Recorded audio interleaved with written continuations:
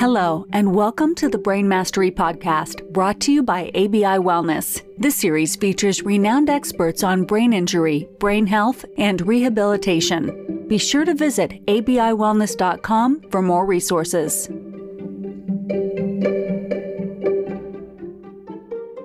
Welcome back to the Brain Mastery Podcast. Today's episode, we're going to be digging into, of course, into the brain, but into a lot of issues around optometry and vision and brain health, concussion. We're going to be talking, yes, a lot about assessment, yes, a lot about evaluation, but also a lot about treatment and innovation in treatment. We will be digging into the issues of vision and the brain, vision and concussion, and what some of the methods are out there that are available to help to treat these conditions. So it's really the first time on the podcast that we've dug into this, what is a very meaty topic. So I'm excited to have Dr. Thies with us here today, Dr. Jacqueline Thies. She is coming to us from Virginia, but has a long history on the West Coast as well in California, and is going to be, talking a lot about functional vision, but also sharing a really interesting perspective of what led her into this work. And that's part of where we really kind of connected, was around her personal connection to some of this work. So for people listening today, I really encourage you to listen up, to learn, because we're all going to learn today. And to also, if this episode really has value for you, to share it with someone in your network that might need to hear the wisdom of Dr. Thies. So here we go. We're going to get started with this. So anything that you wanted to add to your intro? No, I think we're good. I mean, I'm sure we'll cover stuff as we go along. Of course we will. Of course we will. So for people that are listening, we have a lot of people that listen to this who may have suffered concussions themselves. We also have a lot of occupational therapists who want to learn more about the brain and recovery. Given your lens is one of kind of obviously vision and the brain, what's a main message you'd want for people to better understand in the brain health world about the brain and vision? I think one of the things that needs to be understood with the brain and vision is that they are incredibly intertwined with each other. There is not a single lobe of the brain that is not some way, shape, and form involved in vision. And so I think people are not referring enough for a thorough evaluation when people have persistent concussion symptoms to rule out a vision problem. And then the other thing that will frustrate me as well is sometimes you'll send someone for vision complaints and they'll have a normal quote unquote eyeball exam and have some issues with the eyes that go undiagnosed. And so a lot of it is education of kind of disease state education for eye care providers, as well as primary care providers and treatment providers, so that we know when to refer, who to refer, how to refer, and then, as you mentioned, how to treat it. So. Yeah, for sure. For sure. When we think about that, you mentioned something that I think is really interesting and very relevant, is you mention oftentimes a kind of static approach to assessment instead of functional. And maybe if you wouldn't mind talking a little bit to that, because we see that in so many different domains of brain health, and maybe talk a little bit more about that, because if we see an eye professional, not all eye professionals are the same, right? And maybe you could help people understand the differences in them. But maybe talk a little bit more to that, because I think it's something that is often lost on many of us. Yeah. So I think first we'll start kind of what are the different types of eye care providers. So the first would be an optometrist. So an optometrist is not just glasses and contacts. So we are essentially the primary eye care physician for the eyes. So we diagnose and treat a lot of medical conditions with the eyes. So we look at the refractive surface, but we also take a look inside of the eye at the retina, and then we also look at eye movements. So optometry school is 4 years of training after you do your graduate bachelor's science degree. And then some of us actually continue to do an additional 1 or 2 years of residency and fellowship training to specialize in pediatrics or neurooptometry, contact lenses, things like that. So neurooptometry is the field looking at how vision functions with the brain. And so that's kind of where my residency was trained in. And majority of what I did was ocular motor, or how the eyes move training. understanding how the eyes move. And one of the things that always fascinates me is everything that we do is so dynamic. There is nothing that we do in the real world that doesn't involve our eyes moving constantly. And yet the exam evaluation from a typical ophthalmologist or optometrist is a very static exam, right? Just like you mentioned. So someone comes in with a visual complaint, they'll say, things just seem fuzzy. That's usually the concussion. It's kind of fuzzy. It's not blurry. It's just fuzzy on the edges. And we check you on the eye chart, your 20/20. We take a look at your eye health while you're not moving your eyeball, and it looks great. And then we're kind of like, well, you look good. And as an eye care provider, I think we love telling people they're normal. But for the patient that's a concussion, I say this as someone who was that person as the concussion, it's very frustrating to know that your vision's not functionally normal and have someone tell you it's fine. And so the difference, to go back, an ophthalmologist is also an eye care physician. They are a medical doctor as well, and they do surgery. So they went to medical school for 4 years and then did a 3 to 5 year surgical fellowship. And so a lot of times, as a ophthalmologist, and this is not, I think, the world of ophthalmologists, but they think of things through a surgical and medical lens because that's their training. And so when a concussion comes in the door and they have a visual complaint, they're going to look at the eye and see, is there something medically wrong with the eye that I can medically or surgically fix? And oftentimes there's not. It's usually a functional issue. And so they'll reassure the patient it's fine, and it's not fine for them. So from a neurooptometry perspective, what we look at is, okay, so the patients come to me and oftentimes they've already seen an optometrist and an ophthalmologist, maybe a couple of them even. And when they come to see me, what I'm looking at is, okay, so the eyeballs are healthy and you see quote unquote 20/20 with your glasses.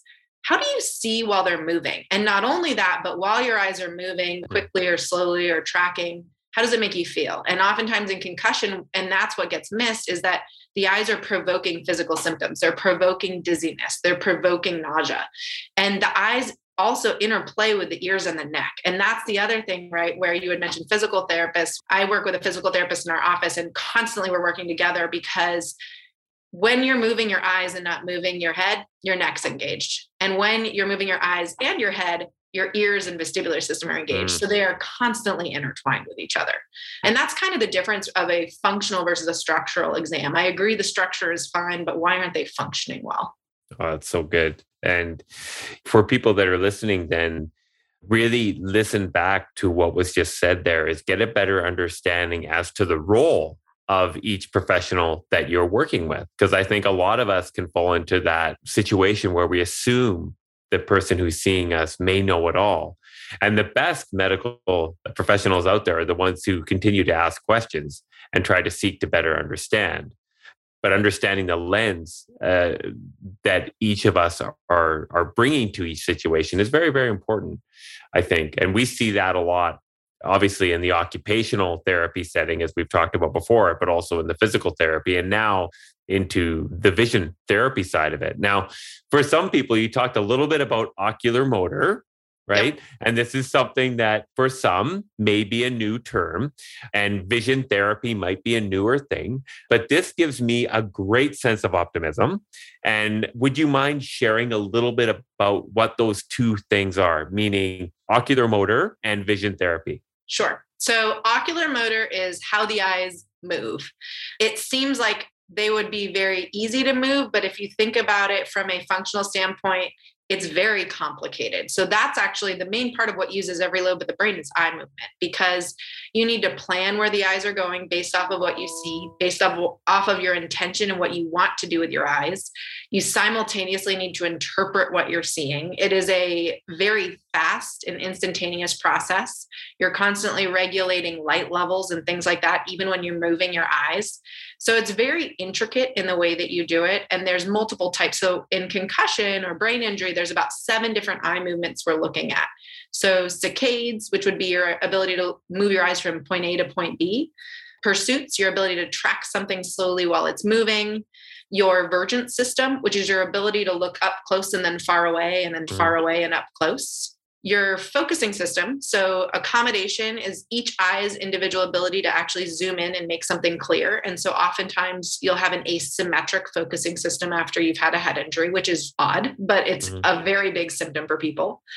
And then we're also looking at your vestibular ocular reflex, or how your eyes and ears move together, as well as your cervical ocular reflex. So how they're all communicating with each other. And then the big one, it's not well researched because it's hard to really diagnostically evaluate, but fixation. It takes a lot of attention and it takes a lot of constant firing of muscles to make sure that you're still looking at something that you're looking at. So that's kind of the ocular motor system in general. Okay. And then vision therapy is a wonderfully controversial topic. Yes. And there's many reasons for this. I think vision therapy, number one, it's an umbrella term. I think that's what makes it frustrating, both as a provider, but also as a patient, because when someone says like, oh, you need vision therapy, well, what type, right? And there are so many types of vision therapy. So I do what's called orthoptics, which is ocular motor based vision therapy. And I do that because it's evidence-based. There have been clinical trials looking at how to do eye movement therapy for convergence deficits. And it's based in science and had placebo controls and things like that. So we know it works, which is exciting. It doesn't mean that other types of vision therapy don't work, but there's this huge gap in scientific evidence on how vision therapy works and if it works. And it doesn't mean that there's evidence saying it doesn't work. I think that's what people always say, oh, there's no evidence for it. Well, yeah, but there's no evidence against it either necessarily. But that's the whole rehab space. And I think that's where, some people will villainize vision therapy. I'm like, there's a lot of physical therapy and occupational therapy techniques that work that are not evidence-based. And it's just kind of based off of clinical expertise usually. Right. So for when it comes to vision therapy, the other thing that I like to say too is sometimes I'll have patients and they'll be like, oh, I've already done vision therapy. I'm like, oh, who'd you do it with? And they'll say like, oh, vestibular PT. I'm like, that's cool. You did vestibular PT. Yeah, exactly. They're not the same. And one doesn't replace the other. They're often balance each other out. A lot of patients need to do both. The ears rehab very differently than the eyes. So sometimes you're doing similar exercises, but in a different maybe rep scheme or speed and things like that. So you can get improvements from both.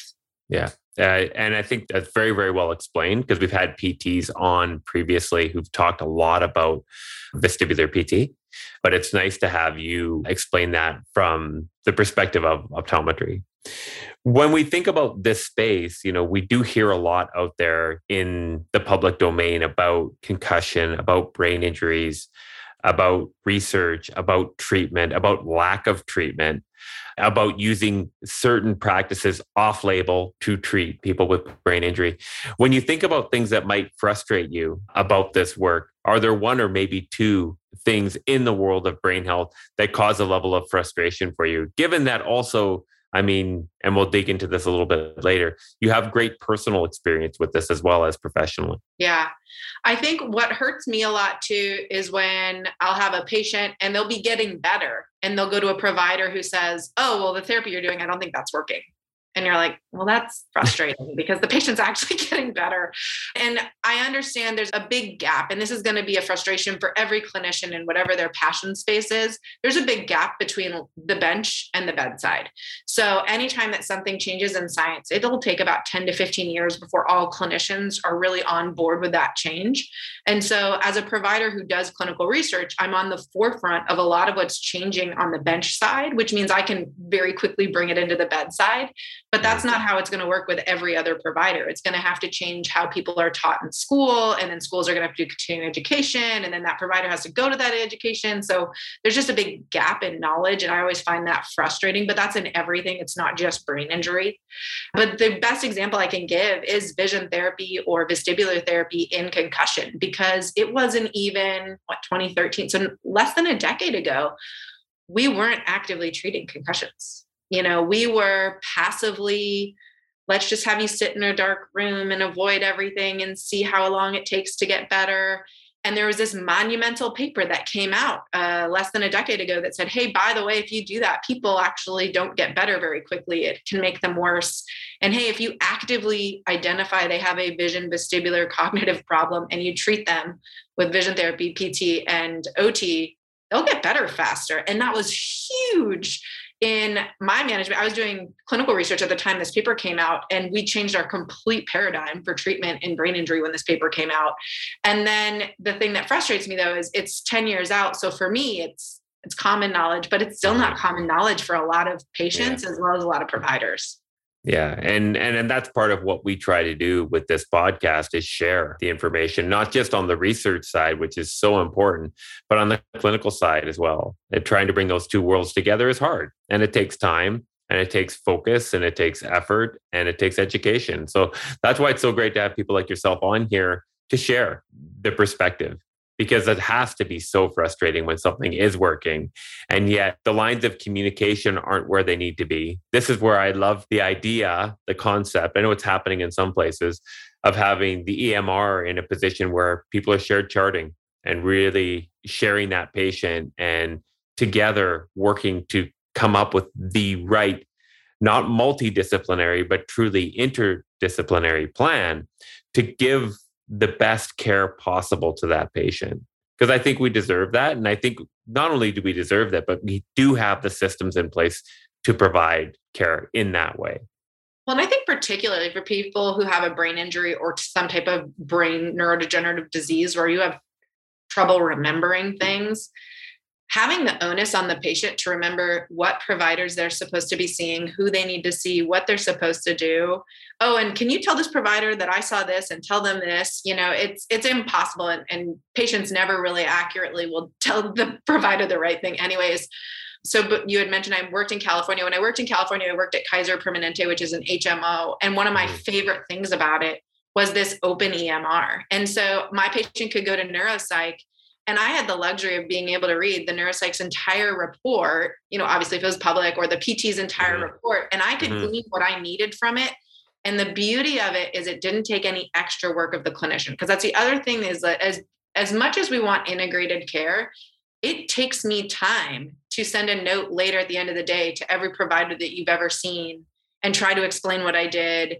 And it takes a lot of my personal time to do that currently in my private practice. And when I was in an HMO system, everyone had access to it. It was no extra work for me. And yet, if they needed to see it, they could read it and they could ask me questions. It was just a beautiful system. And I wish that was more universal in the way that it would. But of course, a utopian healthcare philosophy for sure. Maybe one day. And in certain places, I think, like you said, it's that gap. But if it can be generalized to a certain end of the population through it, and they see the ROI of that sort of a model, we're going to make progress on that, I have to think, because it just makes sense. There's also something to just being able to talk. So in my current practice, we're interdisciplinary. And what the nice way to say that is we get to talk about the patient behind their back without them there, which is so helpful for their healthcare sometimes. And there's certain things that you might not write in their chart note, like, yeah, and I noticed this patient was really anxious. And then, I talked to the PT, did you notice this patient was anxious? And they're like, yeah. And then they talk to the PM&R, and the PM&R is like, well, I can fix that. And you're like, oh, good, because that would make them better faster. Yeah. No, I mean, it's funny how that works, eh? Yeah. So when you think about this work, and again, part of where we started in this communication was you shared with me some remarkable experiences that you had that helped to shape some of your interest in this work. But when you think about, you also mentioned some of the mentors you've had over your time in this career. Is there one or two influences that you really want to point to that have really helped to shape your perspective and overall work? Mentors.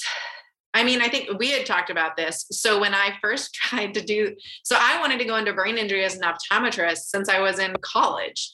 Right. And every person that I told I wanted to do that told me that I couldn't do it. So would I say there was a mentor that was super helpful in the beginning? No, because they all thought it was a small niche, right? They were like, oh, well, brain injury, like that's such a small niche population. What are you going to do with the other 90% of your work week? And I was very vehemently like, no, this is what I'm going to do. I think the niche is much bigger than people realize.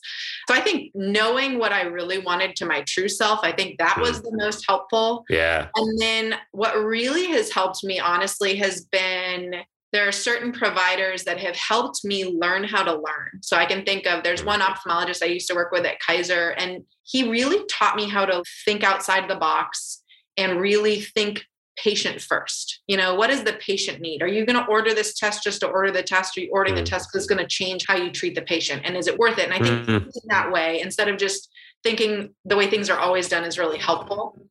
And then also I would say always surrounding myself with people who do things really well and in a different way than I do them is very helpful. So I have one of my favorite neurooptometrists. She works at Stanford. She and I disagree on so many things for treatment approaches. And yet the beauty of that is when I have a patient that's not getting better, I can call her and say, what would you do in this case? Because sometimes my method doesn't work, but hers does. And so it's not competitive in the sense of I'm right, you're right. This is what works for me. And hey, when my method doesn't work, how would you get around it?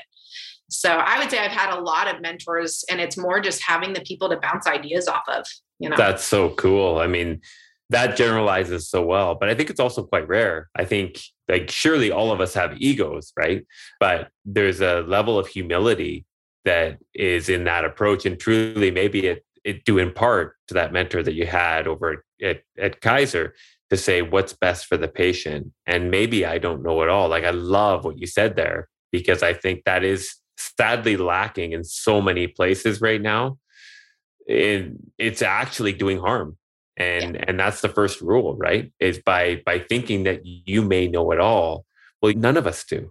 So to be able to call someone up who's in a similar field who has a slightly different approach is absolutely brilliant. And to be able to do that, I mean, that's how it works in a lot of kind of clinical trial type settings. If we're looking to, treat somebody with a very rare aggressive form of cancer, there's a reason they have these kind of dream teams, right? Where they look at those cases and say, okay, here's what we're presenting with. Here's a response to treatment at this time. This is what we're seeing. What do you think?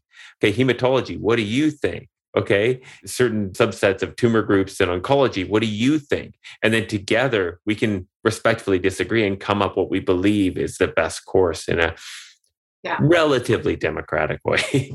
So that's really cool. I love that. I love that answer. And I think we need more of that. That's the thing. All I can say to you there is kudos, because that's much more than like a personality thing, more so than just a medical thing. So kudos to you. Well, thank you. I think part of it, I will take the compliment, but I think a lot of it actually is working in brain injury. I think I've been humbled by so many patient cases that you come to the point where you realize that there will always be a case that will be new and different. Something will somehow pop. You will never be like, you may never have seen every single thing. And I think that's the beauty of the brain. Brain injury is a humbling profession to be in for that reason.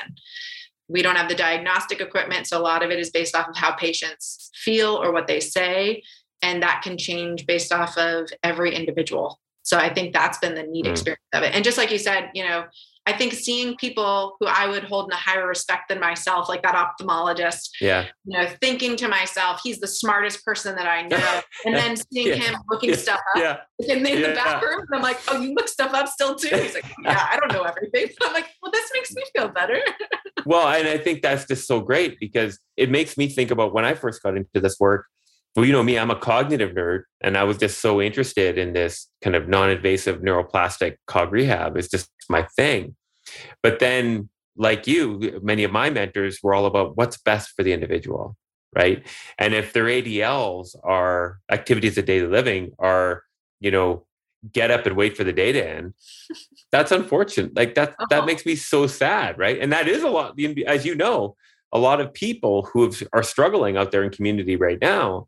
Sadly, that is the reality for some. And I always want to be a part of providing options to more people that could exhaust the opportunity for more active rehab, not just physically, but cognitively. And I was actually on a call recently and speaking with a colleague, and they kind of fell into that same place where I used to fall into and still do, the cognitive lens of, this cog rehab. And, the work we do is kind of really interdisciplinary. I was reminded of a woman who had glioblastoma, neurological cancer, and was in active treatment. And what we're doing on the cognitive side is theoretically, non-invasive cog rehab. So if there are active tumors in different lobes, you could be creating more symptoms and, that may not be good. So I remember saying to him, I'm like, well, yeah, this individual may not be able to do the cognitive piece right now, but how about the exercise? How about the mindfulness, right? How about tracking those SMART goals? Because what's the alternative? Yeah. Right. And I think that's something that so many mentors have continued to teach me was if you have a systems-based approach that people can engage with, it's going to change based on the symptoms. It's definitely going to change. But if you have a trackable, measurable way to provide an option for that person, it's your responsibility to make sure they know what that option is, and how they engage with it is up to them. Yeah. Well, and I would say too, what resonated for me with that was I have a really high success rate. And I say that not in a bragging sense, but I've had other clinicians are like, how is your success rate so high? Like, what are you doing differently? Mm-hmm. And I have no idea exactly what I'm doing differently. But one thing that my patients always tell me I do differently is that I'm flexible for them. So I always like to say, I like to meet the patient where they are, right? So I'll have a patient and they'll have every single eye movement wrong with them, but they're also a single parent working 3 jobs. And the likelihood they're actually going to be able to do enough vision therapy to get better quickly is really low. And so I'll have patients and I'll say, okay, well, what time could you dedicate? And maybe that means we work on 1 eye movement at a time, 2 times a week, and you're doing it at home for 5 minutes, right? So it's how can we work around your life so you can actually get better? And you understand that you're going to get better slower because you're obviously not doing as much as we might want you to do, but you're not doing nothing.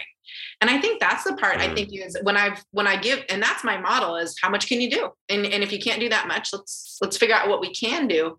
And a lot of patients say it's so nice because most people have these rigid models, right? Like you need to come in 2 to 3 times a week. So how are you going to come in 2 to 3 times a week? And with the cognition piece as well, sometimes as much as with a vision lens, I want to fix the vision problem. Sometimes that's not the most important problem for the patient. In which case, then it's like, okay, well, we need this, but maybe you need A, B, and C first. In which case, let's have you start there and come back and see me when you're ready for this part. Particularly, I love that piece, right? Yeah, I love that. Cognitively, if you can't remember anything, it's going to be really hard to do my stuff.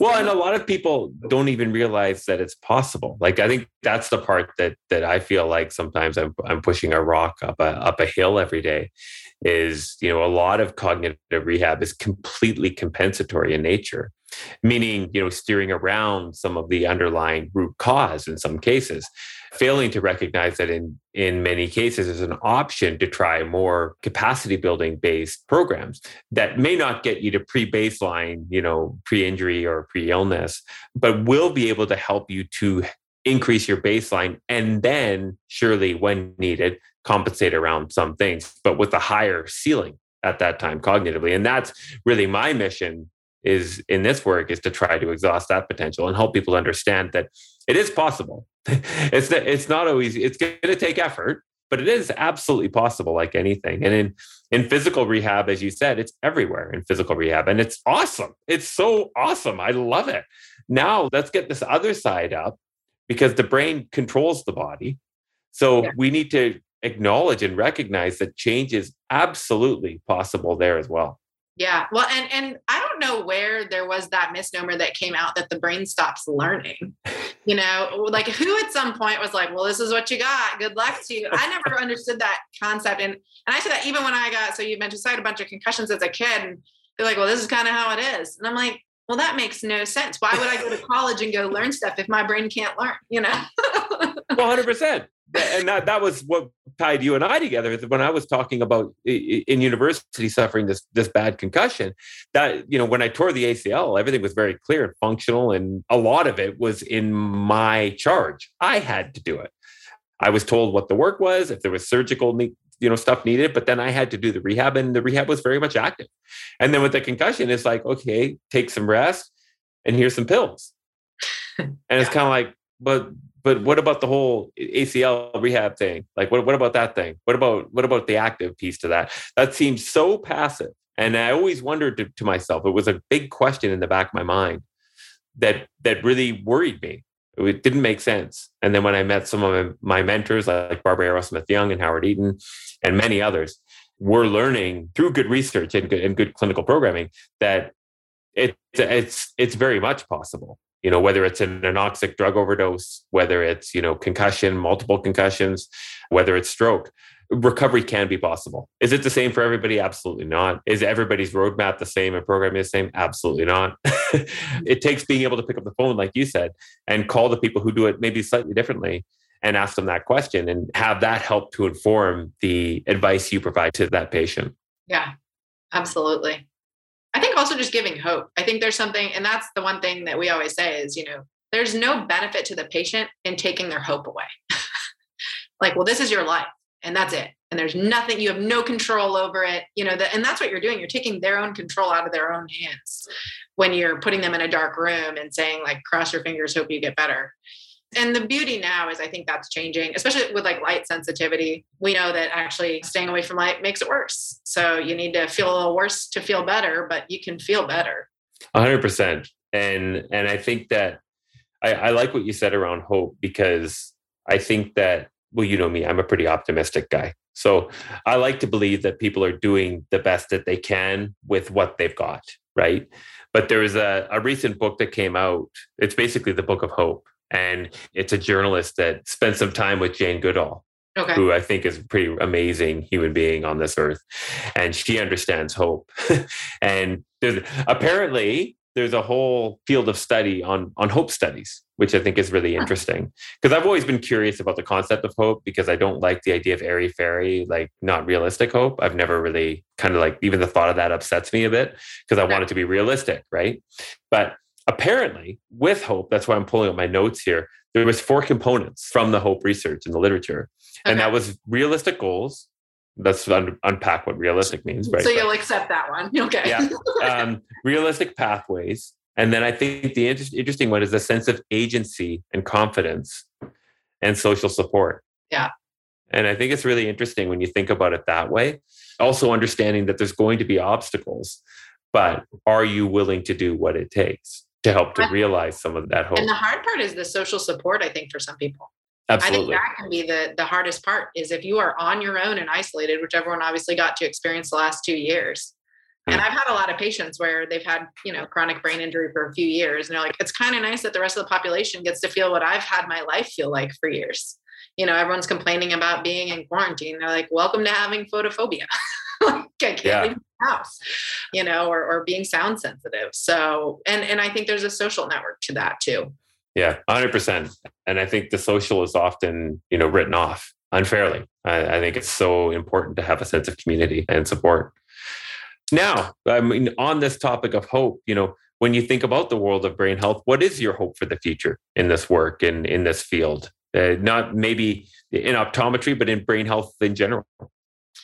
Oh man, I have big hopes for this. So number one, it's going to be more interdisciplinary care and expedition of referrals. So we know the sooner we can get people into rehab, the sooner we get it better.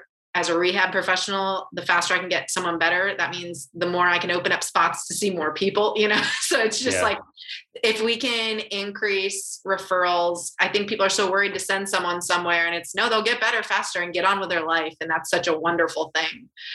I think exploring how the eyes, obviously I'm biased as an optometrist. Of course, no, it's good. How the eyes really can actually be a window to brain health is going to be so interesting as it comes down the pipeline. So there's been a bunch of interesting studies looking at biomarkers in the retina that have been shown to be precursors to chronic traumatic encephalopathy or Parkinson's disease before it shows up in the brain. And the eyes are a non-invasive structure that we can visualize. So we can do things without an MRI. We can look inside the eyes. And I think that's so cool. And we haven't even really tapped that yet. And same with eye movements, right? So the eyes are this beautiful biomarker that I think people have overlooked. And it'll be really neat to see how it gets implemented and how we can use the eyes kind of as a system for the brain. I love it. That's so cool. So for people that are listening, obviously, you're a clinician, you're in the Virginia area, you kind of got recruited to head east. For people who want to reach out to you, maybe they've got a relative, a loved one, maybe they themselves have some questions for you and they want to reach out, they want to learn how to get some of the support that they need. How do they reach you? Sure. So, the first thing I say is, unfortunately, because sometimes I'll get emails and I can't answer them. And that's always hard for me because there's state line issues with our licenses. So people need to understand, when you email a clinician a very specific question, we actually legally cannot write you back. I can't diagnose you. I can't advise you. If it's across a state line, I can't email you. And there's a lot of weird legalities with that. Broad and general questions, we can kind of guide you in the topic of a little bit. So that being said, I have a website, www.virginianeurooptometry.com. We have social stuff where I post whenever I read an article that I think is interesting, I'll post it on my social media, thinking other people might think it's interesting too. So if you want a bunch of random PubMed articles in your feed, then that's a good way to have it. And then if you're looking for a provider that does what I do in your area, so if you Google Neuro Optometric Rehab Association, NORA, there is a find a provider there. And that's usually because some people will email me like, hey, who does what you do and whatever. And I usually just go into that website and Google Kansas or whatever. So you can go to that website and look up a neurooptometrist that way, which is really helpful, I think, because we are a very small group. And I think that can also be frustrating is residency wise. When I graduated my residency, there were 4 residencies in the country. Now there's 10. But that just means that we're getting 10 of us a year. And a lot of those, the extra 6 residencies are actually in the VA. And a lot of them will stay in the VA because there's so much brain injury in the VA. So is the field growing? Absolutely. But there's such a big need that sometimes that can be hard to find. Okay. So the other one that I think is helpful, and we'd mentioned it, but we overlap a lot with vestibular PT. And so the Vestibular Disorder Association is also another really great resource for people. So if you don't have a neurooptometrist in your area, maybe you have an amazing vestibular PT who can get you, better as well. So I think those are good caveats. Obviously, as I mentioned, they're separate. So you can plateau in one, right? And need the other. So I always say, if someone kicked you out of rehab because they couldn't get you any better, try the other one. Yeah, absolutely. No, that's wonderful. And just thank you. I love the energy you bring to this work. I think it's awesome. I commend you for your passion for this. I love how you followed it and you knew what you wanted and you just made it happen. I think there's a lot to be learned there in this work. And, I just thank you for spending time with us today. This is very informative. I'm sure, the paths will cross again. Thank you so, so much for sharing your wisdom with us today. Absolutely. Thanks for the opportunity. Thank you so much for continuing to listen to the Brain Mastery podcast. We're super grateful for the community of supporters of this podcast. Again, this podcast was designed with an intention and an objective, and that was to share stories of rehabilitation, of recovery from brain injury, to really interview some of the leaders out there to provide more hope to community members. So thank you again for all of the support with that. If this episode resonated for you and had value for you, we just ask, please download and share it. Please also, if you wouldn't mind, rate the podcast. Those ratings really matter and help us to spread the message. If you're a clinical provider out there, meaning a physical therapist, an occupational therapist, or somebody who just works with people with brain injury and want to learn more about the BEARS platform, we've tried to make it as easy as possible for you to do so. Just go to www.abiwellness.com to learn more about how to get involved. Training is very accessible, and we've tried to make it very, very easy for people to get access to this neurorehabilitation platform. Thank you again for your support, and we'll see you on the next episode. Made regarding the BEARS platform and ABI Wellness have not been evaluated by the Food and Drug Administration. The efficacy of the BEARS platform has not been confirmed by FDA-approved research. The BEARS platform is not intended to diagnose, treat, cure, or prevent any disease. All information presented here is not meant as a substitute for or alternative to information from healthcare practitioners. Please consult your healthcare professional about potential interactions or other possible complications before using any product. The Federal Food, Drug, and Cosmetic Act requires this notice.